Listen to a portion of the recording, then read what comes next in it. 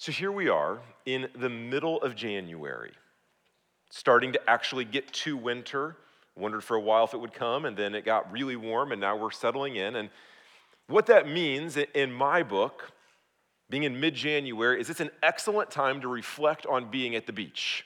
Amen? So take a deep breath and imagine the warm air and the breeze coming across your face. You feel the soft sand and the water kind of lapping up in between your toes. And as you're there on the beach chair, you look down the beach and you see those little flags they put up to tell you what the waves are doing, right? The green flag means that the waves aren't bad, you can go out in the water. The yellow one is mild, be careful, but still a good day to go out there. The red flag tells you that there's a storm coming in and you probably shouldn't get out past about ankle depth in the water today. And of course, there's the purple one that freaks everybody out. So there's marine life around, and it's probably just jellyfish, but everybody thinks a shark attack is coming.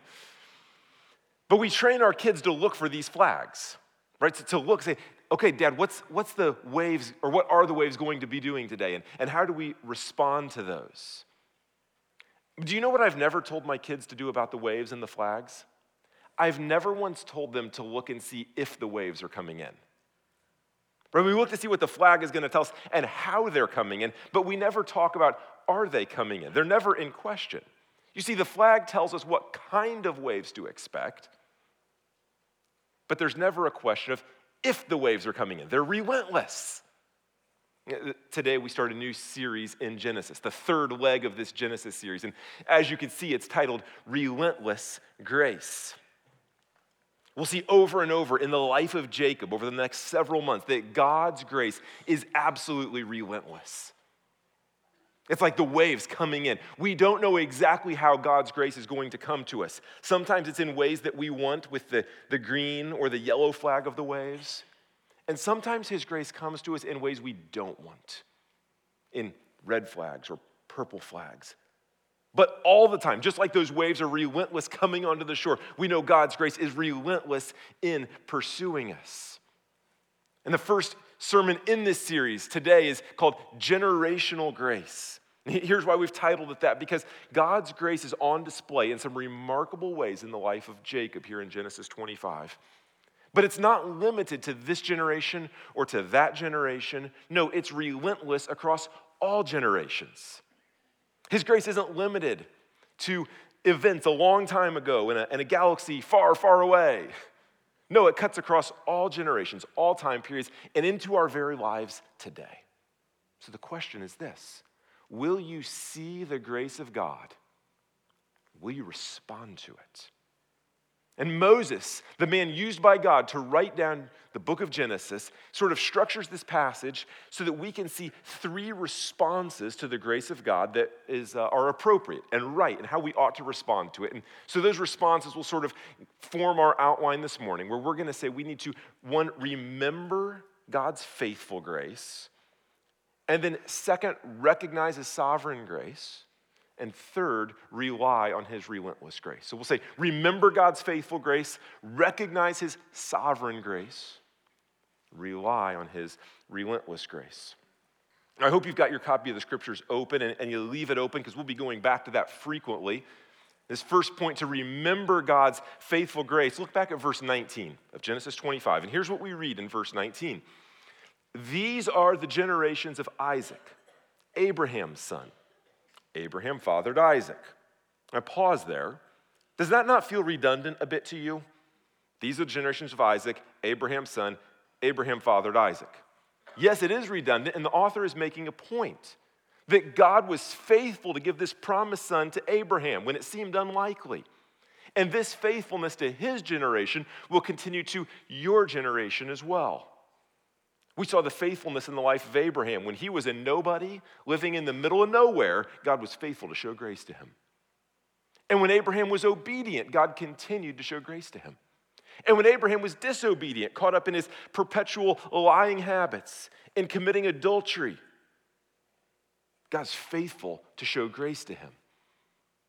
And so the original audience, remember, this book was written to the Israelites while they're in the wilderness wanderings after they've left Egypt in the Exodus. They're out there sort of wondering, yes, God, I know you were faithful back then to Abraham, but will you be faithful to us now? And of course, they had reason to wonder about this faithfulness. Would it continue? They've been wondering for 40 years. They had no food for a while, and then they had nasty food for a while. They'd seen a whole generation die and be buried in the sand. We're wondering, God, are you going to really continue to show grace after everything we've seen here? Then they get to the edge of the promised land. And not to steal from Christian movies too much, but they were literally facing the giants at that point. So they look across the land and see who's there. God, are you going to be showing grace to us? Here's what we see in verse 21 and verse 22 of God's faithful grace to them. Look back here, and here's what we read. And Isaac prayed to the Lord for his wife because she was barren. And the Lord granted his prayer, and Rebekah, his wife, conceived. The children struggled together within her, and she said, if it is thus, why is this happening to me? See, Rebekah had been barren. She'd been fighting infertility for 20 long years. Then she gets pregnant. Finally. And the hostility between her sons in the womb, before they're even born, is so intense that it drives her to, it seems in the way the text reads, to actually question her existence. The literal translation would be, if this is happening, why am I? Why am I even here? This is too hard. I can't do this. And then they're born. Hopefully things get better. But they actually hate each other, and they spend their lives trying to kill each other and tearing the family apart. Like if anybody knew anything about discouragement, depression, anxiety, sadness, guys, it's Rebekah. This is decades of incredibly difficult living. Decade after decade after decade. And I think it's important that we notice right here in the pages of Scripture that sometimes the Old Testament doesn't feel so relatable to our life, but this is one of the most relatable passages you'll ever find in the Bible, where the Bible is describing for us this full scope of human experience, especially what it's like to live in a sin-cursed world. Yeah, there's some joys there, but there's a lot of griefs. There's a lot of sorrows. There's a lot of disappointments. But it's so important that we catch this. The Bible is not merely showing us the breadth of human experience. No, it's showing us the God behind it who's faithful to continue showing grace in all circumstances. You've got to see both of those. The breadth of human experience that understands where you're at, and there's a faithful God across generations who has been showing grace and will continue to show grace. So we come to this, and I recognize this morning, man, for some of you, this passage is exactly what you may need for a trial you're in today. And for others of you, it might be preparing you for a trial 10 years from now. We couldn't even begin to guess what it is. There's others here. You've got a friend who's walking a difficult road. This passage is here to equip you to be a good friend to them, to walk in community with them. And there's others that it's not really about a trial for you right now or a major difficulty, but the faithfulness of God to continue showing grace is here so that you can have joy in the mundane, boring, day-to-day parts of life where it's just kind of like one foot in front of the other, and you see the grace of God all over your life, and you have joy in it, even though it seems kind of boring right now. You remember what we said at the beginning about the beach and the flags and the waves coming in and all of that? When we wake up at the beach looking for the flags, it creates an expectancy in our kids. What are the waves going to be today? Is this one where we're going to go out and we're going to jump on the waves because they're kind of coming in a little better? Is it really calm and Dad's going to go out with those little skippy balls and skip it across the water? Or is that what we're doing today? Is it raining today? Do we get to go shopping? Like there's an expectancy to see what's going to happen. And knowing that God has been faithful to show grace across generation after generation after generation and into our lives ought to create an expectancy within us. I wake up looking to see, I know God's grace will be showing up today. Just like I know the waves are coming in today. What's it going to look like today? God, help me to see it. And so how do we see Isaac and Rebekah remembering God's faithful grace? How do we see that? Well, look back at verse 21 again with me. The passage actually answers that question. Here's what it says. And Isaac prayed to the Lord for his wife because she was barren. And the Lord granted his prayer, and Rebekah, his wife, conceived. How do they remember? They remember by praying together. Perhaps you can see Isaac and Rebekah thinking, there's a lot about our parents we love, and we want to emulate them and walk by faith like them. But Abraham and Sarah didn't do such a good job with this waiting for the child thing. They took matters into their own hands. So we don't want to be like them, and we want to learn. And so, God, we're going to pray and say, God, we've seen you be faithful. Will you please continue to be faithful? They want to learn from their parents. They want to learn to trust God, and he acts on their behalf. You can see them sort of praying backwards and praying forwards at the same time, right? God, we've seen you do this, and we're asking you to do this. And then verse 22 tells us about the internal struggle during this pregnancy that caused Rebekah to question her existence. You look at the end of verse 22. This is such a critical little phrase. So she went to inquire of the Lord.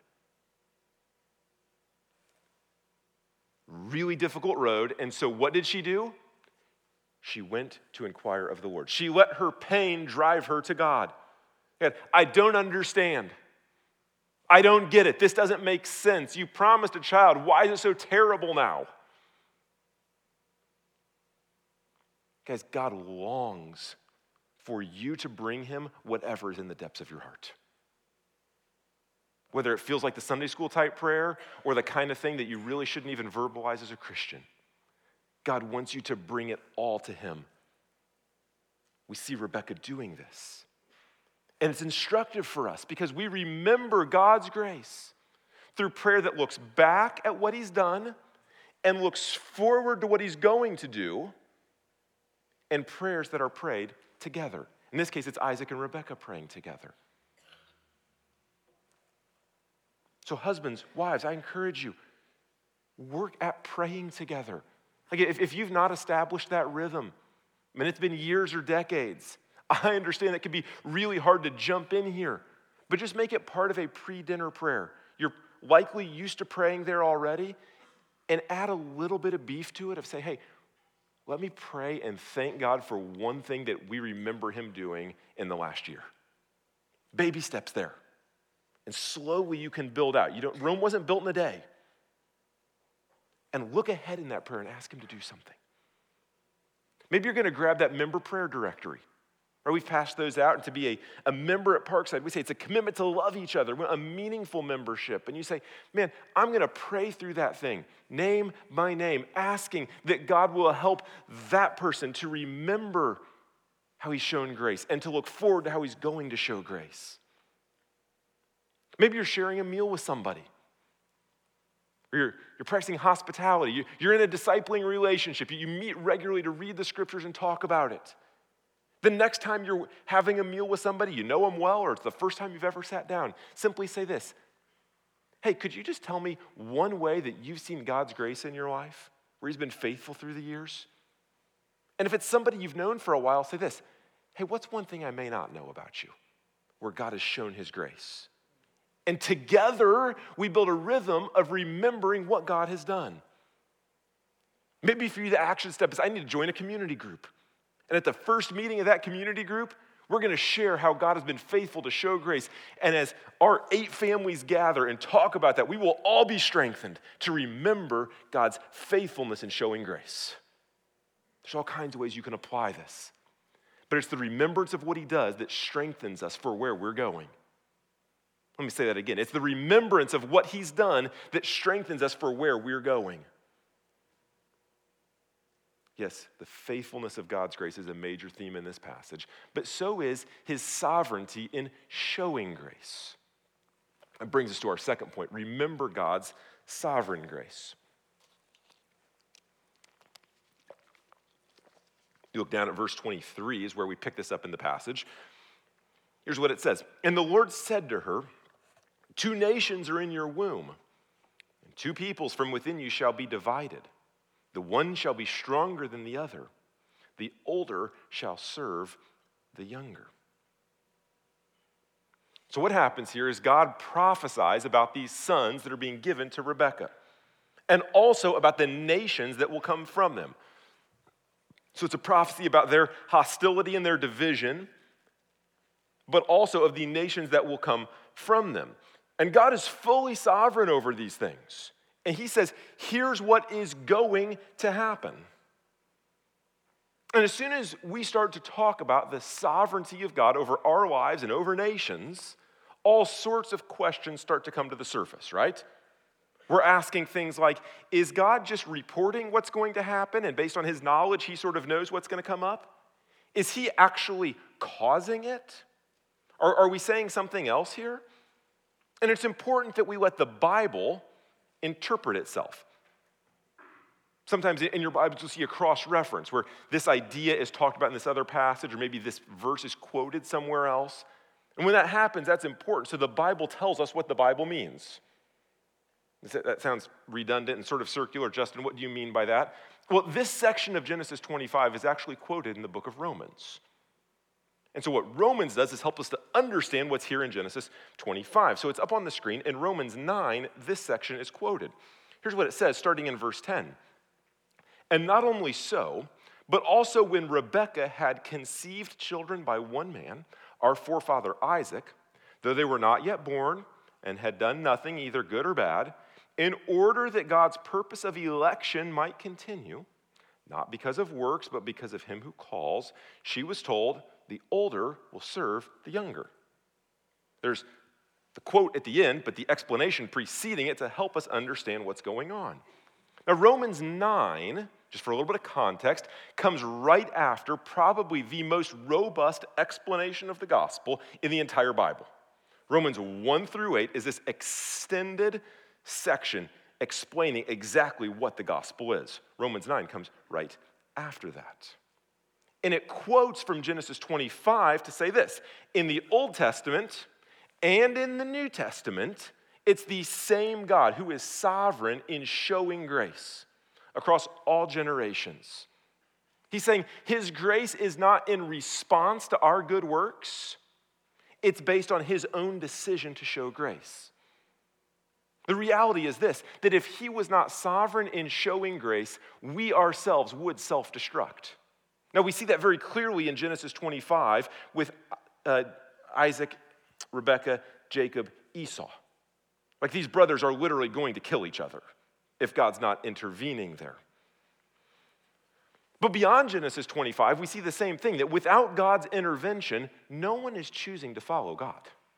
Like Romans 3, 9 and 10, no one understands, no one is righteous, no one seeks after God. That's just plainly what the passage says.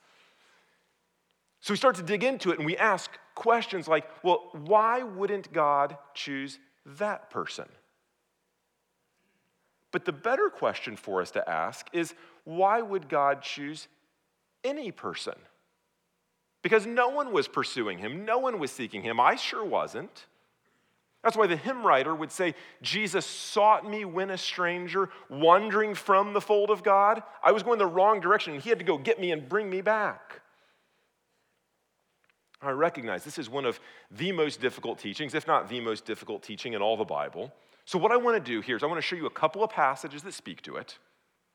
I want to talk about a couple of questions, and then I want to get intensely practical on what it means that God is sovereign in showing grace, how that actually changes how you live. Because it does. And you can get stuck in these abstract discussions and arguments and theoretical this or that forever, but God is sovereign in showing grace, and it's meant to transform your life. All right, let's go a couple passages here. Psalm 135, verse 4. For the Lord has chosen Jacob for himself, Israel as his own possession. He chose Jacob. You saw it, Genesis 25, again, Psalm 135, Romans 9 spoke to that. But it's also made even more clear in the New Testament. So Ephesians chapter 1, verses 4 and 5. He chose us in him before the foundation of the world. Couldn't have been on the basis of our actions because he chose us before the foundation of the world, that we should be holy and blameless before him.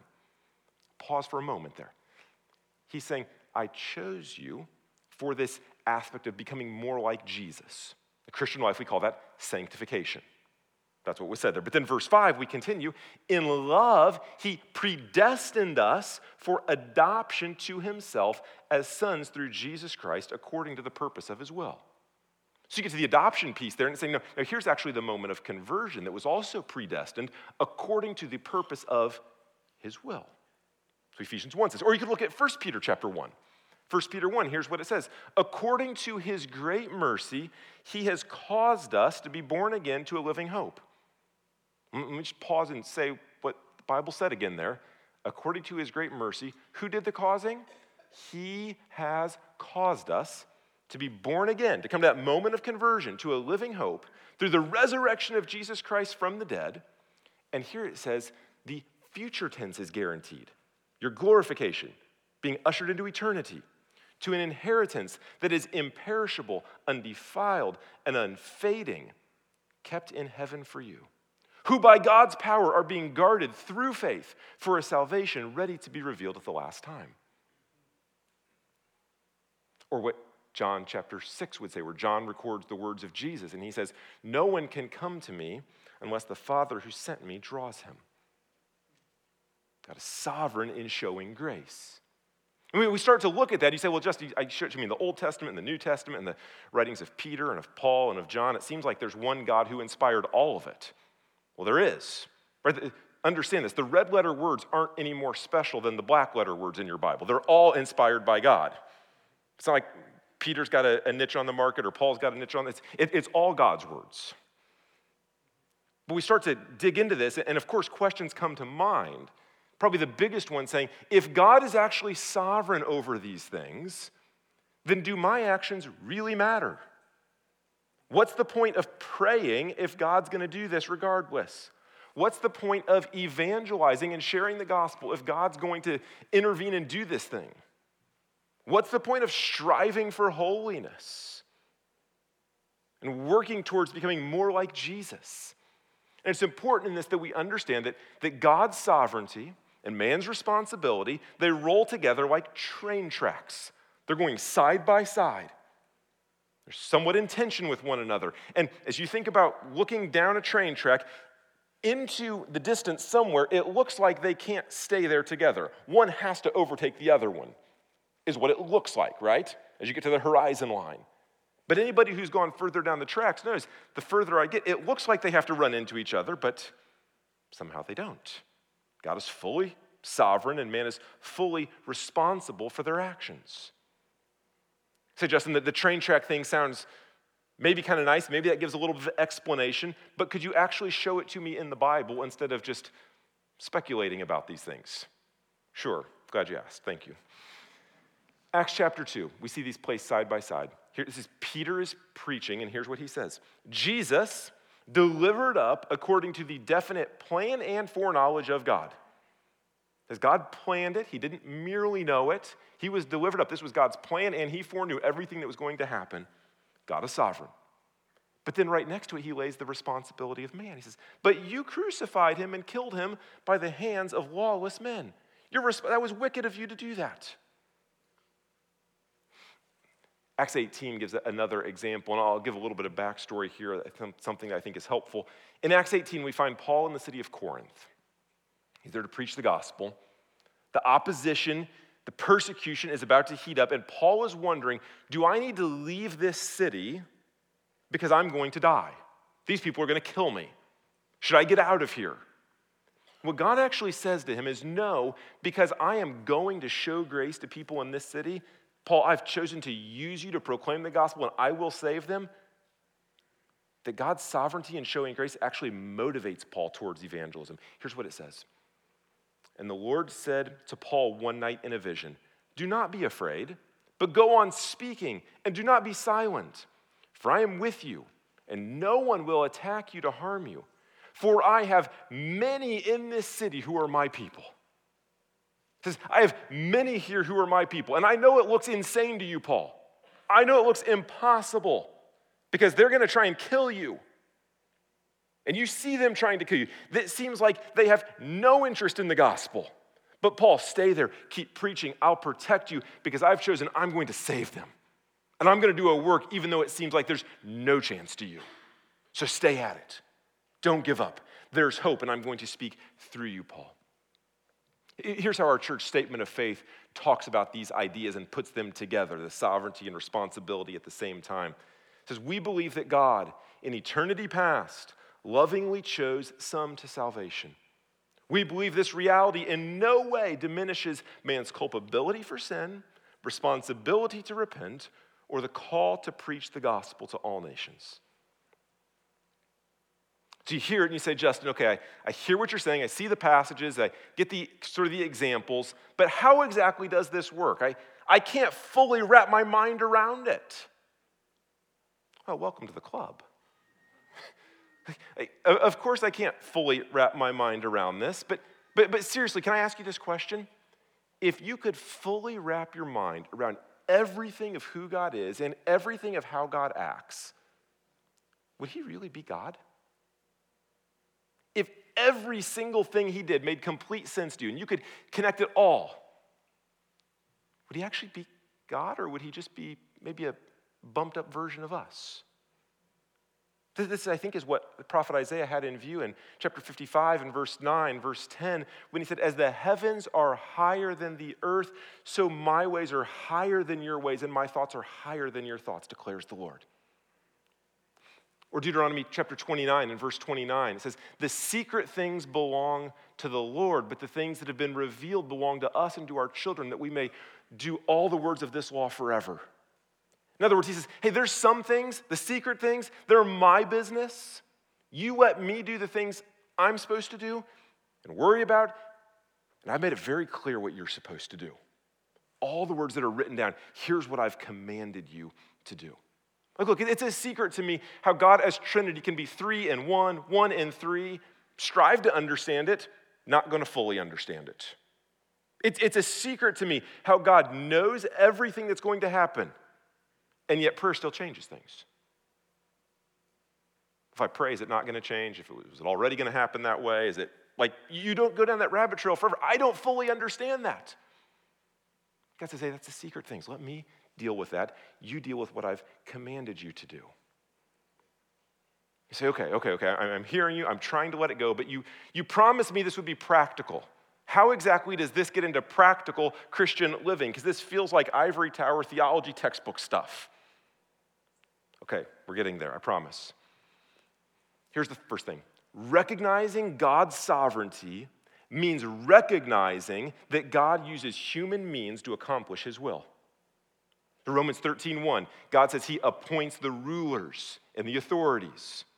And how does he bring them into power? Through your voting, through the means of human action. Is he fully sovereign over it? You bet. Is the answer, therefore, don't go vote? No, that would be very foolish of us. And God is sovereign over his grace being shown to people.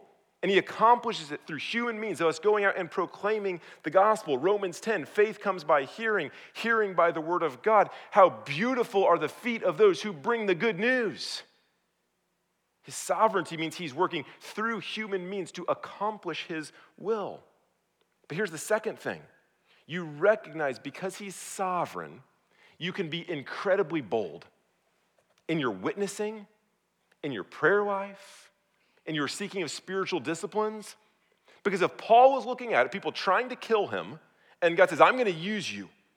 And by you opening your mouth and proclaiming the gospel to an audience that is not only disinterested, but actively hostile, I'm still going to work.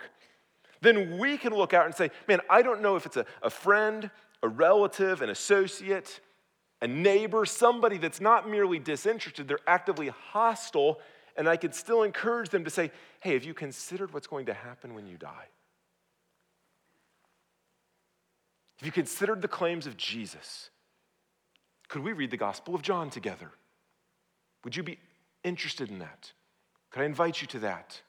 And it seems impossible to you. It seems like there's no chance. Maybe they've been turning you down for years or decades. But God is going to work, and it doesn't depend wholly on you. It's not your persuasiveness. It's not you getting the words right. It's your boldness that God will use. And maybe in your own life, we don't think about the evangelism side for a minute. Anybody ever get frustrated with their lack of growth as a Christian? Kind of feels like I'm on a treadmill sometimes, kind of working hard, going nowhere. It's not breaking through. God is sovereign, that he who began a good work in you will bring it to completion at the day of Christ Jesus. He's promised that. And so we continue to use the means ordained by him, that we gather, we open his word, we read it. We pray, we bring our pain to him. We gather with God's people to read his truth and sing his truth and pray his truth and preach his truth, trusting that even in our own sinful, dark hearts, God will break through. You recognize that God is sovereign in showing grace, and it gives you boldness to walk in obedience, knowing he will act. That's the second point. Third response Moses intends for us to see in Genesis 25 is that we rely on God's relentless grace.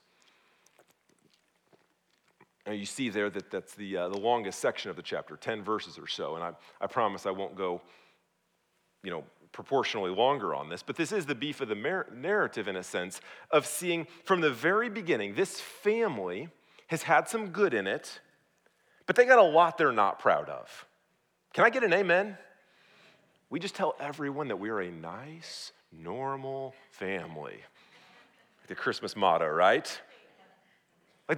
Everybody's got this, right? So verse 23, it says that these sons represent divided nations, nations in hostility to one another, incompatible nations. Look down at verse 28 with me if you would. Genesis 25, here's what it says. Isaac loved Esau because he ate of his game, but Rebekah loved Jacob. Now, if the dictionary had the term bad parenting, you'd have a picture of this right there, right? Isaac loves his kid literally because of what he can do for him. Like, you bring me good things. Not good. Now, it doesn't say why Rebekah loved Jacob. Maybe it's similar, like maybe Esau brought Isaac what he wanted and Jacob brought Rebekah what she wanted. We're not entirely sure. But parents, can I just pause here for a moment? Favoritism is deadly. Put it to death in your family. Rejoice in what your kids are good at, not what you want them to be good at. Rejoice in what they can do, not what they can do for you. And it ought to be a nearly constant sort of catechesis in your house that your kids know there's nothing, absolutely nothing they could ever do to make you love them more. Like, it doesn't matter how many points they score in the game, what grades they get, what school they get into, what role they get in the play or the drama, what job they get, how much money they make. Son, daughter, there's nothing you could ever do to cause me to love you anymore. And at the exact same time, there's nothing you could ever do to make me love you any less. Doesn't matter what bad decisions you make. Doesn't matter what terrible path you go down. Doesn't matter what embarrassing thing comes out of your mouth at the worst time for me personally.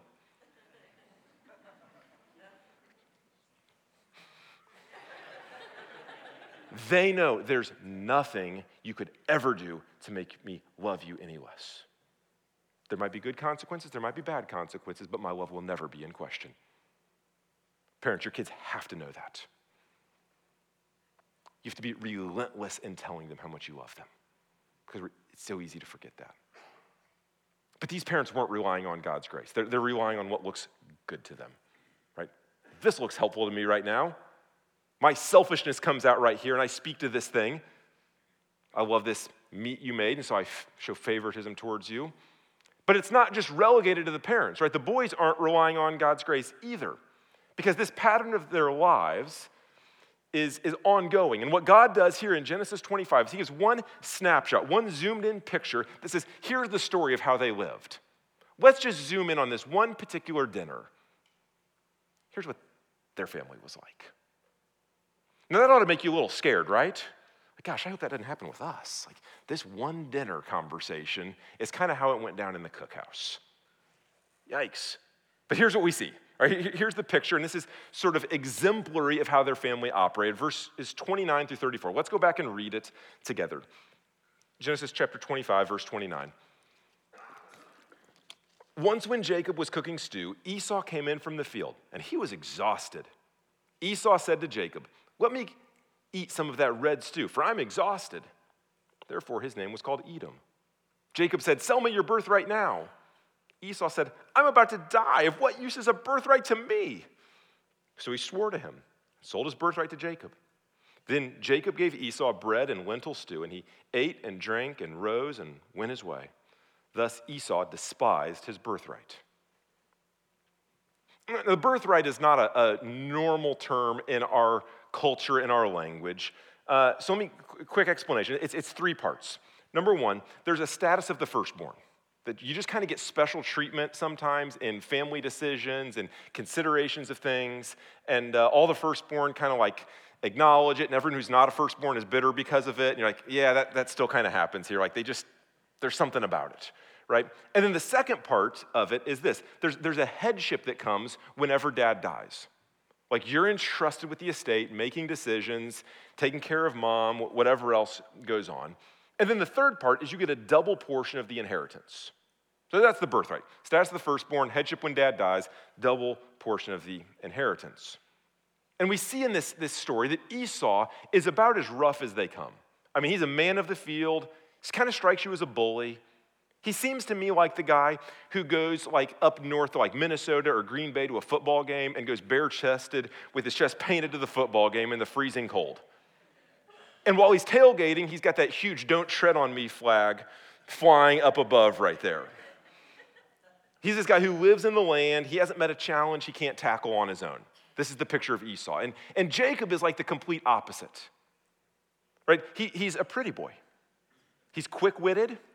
He's happy to make his brother look like an imbecile at every opportunity. And there happen to be a lot of opportunities for that. And so Jacob just sliding in these sarcastic remarks is kind of the idea of what this family looks like. Now, Jacob is wildly successful by earthly standards, but he's regularly taking his own shortcuts to get there instead of trusting God to bring the blessing that's promised. Like, I can get this my way, and it'll be a lot faster if I do it my way. It just doesn't go well in the long run that way.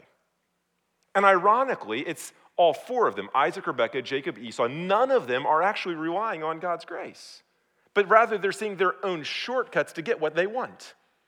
And sometimes that's actually what God has promised them. What they want and what God's promised, but they're trying to do it in their own way instead of relying on his grace. Esau's living by his passions, not trusting that God will actually sustain him. You see, the literal translation of his comments there says, "Let me greedily swallow this stew. Let me inhale it." So some of you will know in Hebrew that when a word is repeated, that adds emphasis. So like in the holiness of God, some of those passages say, holy, holy, holy. Like, wow, God is really holy. What it says here is, let me greedily swallow some of this red stew.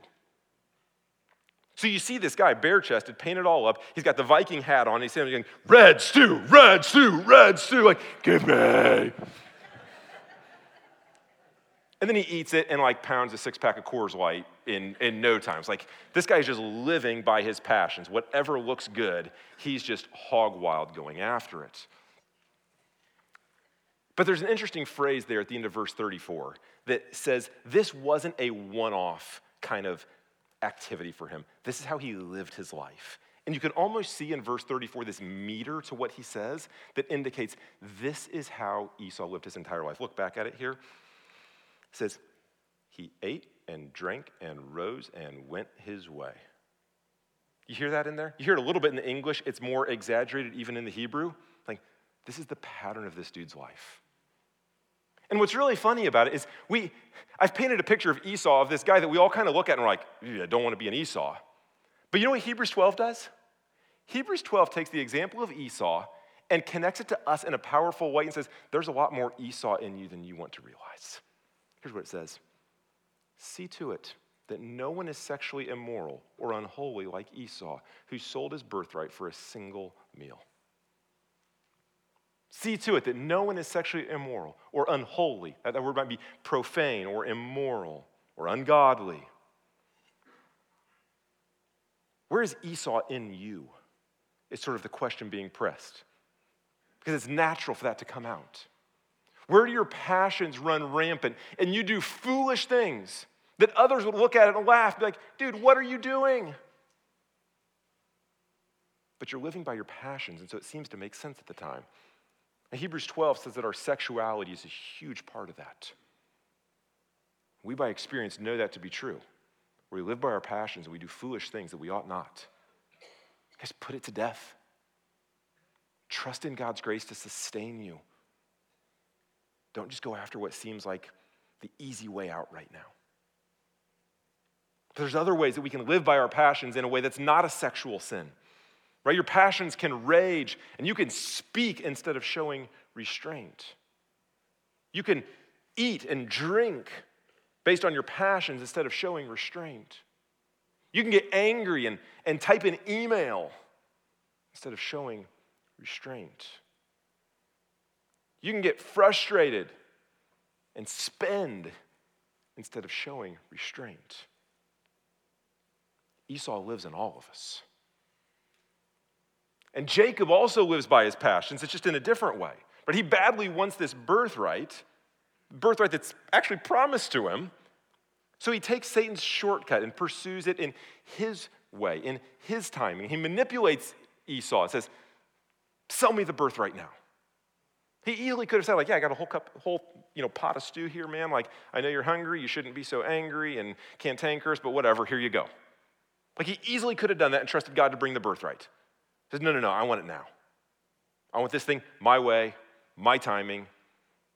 And so he actually gets the birthright, but instead of enjoying it, he spends years on the run trying to save his skin. Don't you see that? Sometimes you can get what God has promised to you, but you do it in the wrong way and you don't actually get to enjoy the blessing he intends for you to have because you tried to do it in your way instead of relying on his grace. So as we've been tracking through Genesis here, what we're seeing is this promised line of the Messiah is coming along. And all around, we're looking around to see, where's the righteous line? Where's the righteous one? Where's he coming out of this family? And the point that is starting to be brought about here is this. There is no righteous line. They're all crooked. They're all wicked. They're all selfish. They all need daily repentance and turning from sin. I think for all of us, there's a deep legalistic tendency in probably every human heart to look out and assess our spirituality and say, here's where I'm doing better. Here's where my doing defines my spirituality. And we'd be far better served, instead of saying my doing, my righteousness is the mark, to say, how am I doing at repenting? Of regularly turning? Am I daily repenting, coming back saying, oh, Lord, I see where I turned away from you. I confess that. I ask for your grace to strengthen me, to follow you today, to turn away from that. I can only do it by your grace. So rather than looking at my performance, I'm looking at my repenting. And you know what? The more I repent and trust in God's grace, you know what's going to happen? You are going to become more like Jesus. He will change you. The more you rely on his relentless grace that is always coming, the more you are actually changed. But if you focus on, here's what I got to do, here's what I got to do, here's what I got to do, and you're not focused on my needing his grace and my reliance on his grace, you're going to get it backwards and you're going to end up with neither.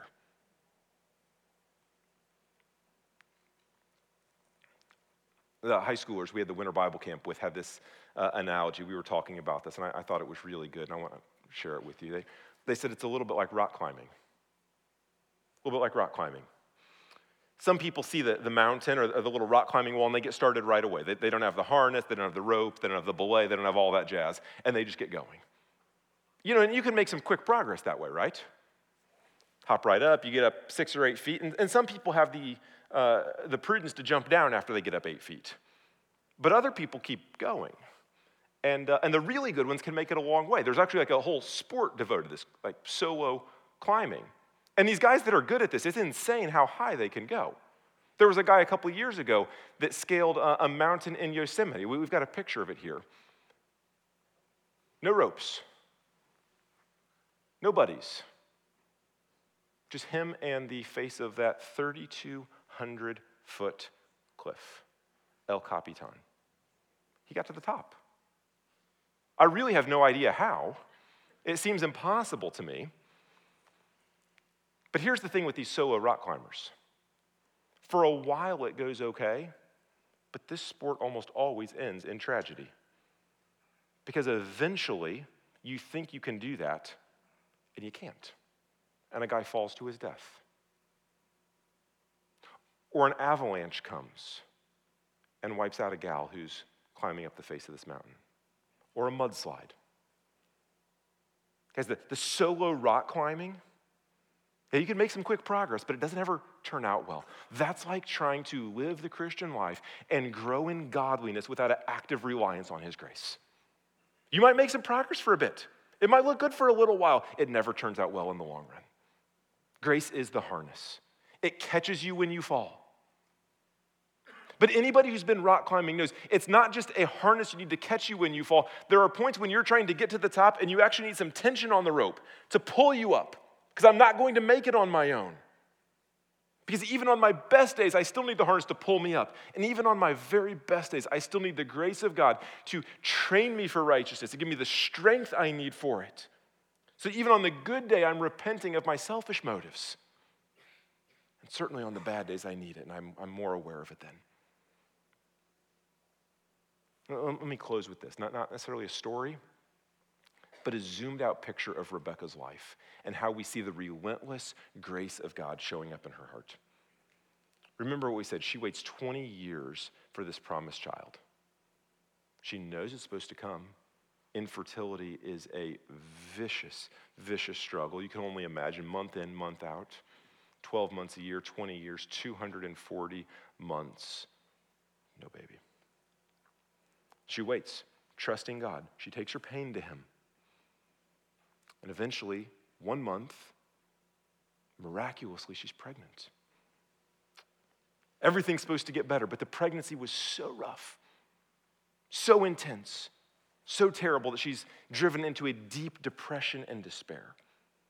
She makes it through the 9 months where the promised children finally arrive. It's supposed to finally get better. They're supposed to be the light at the end of the tunnel.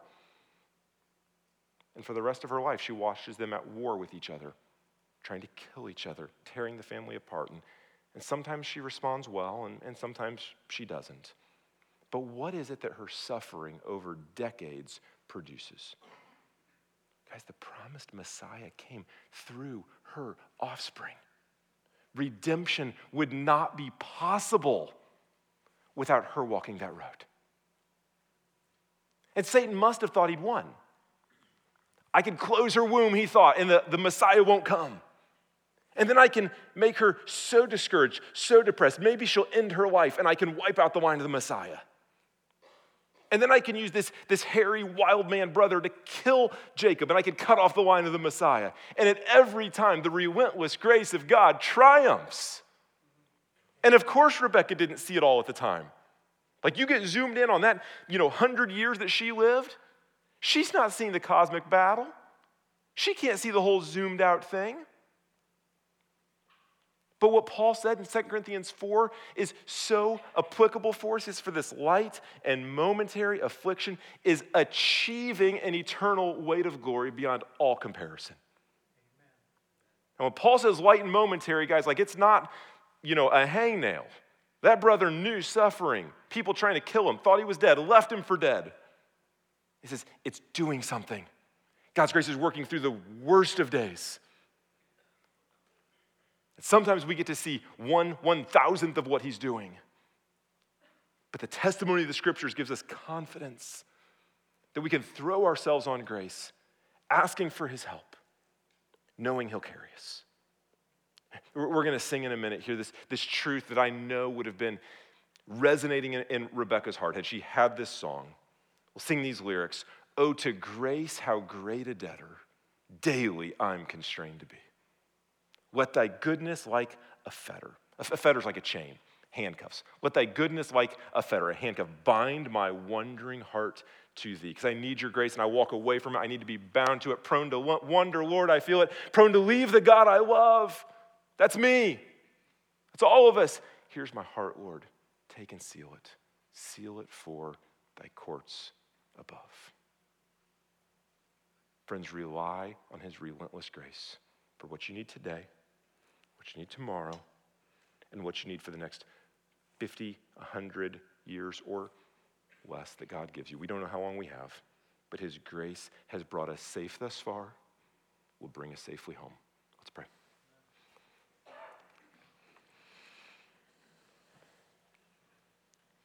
Father, we thank you for your faithful grace. You are sovereign to intervene and show grace, and you are relentless in pursuing us with your grace. We ask for your strength, your grace today, that we would rely on that and not our own strength.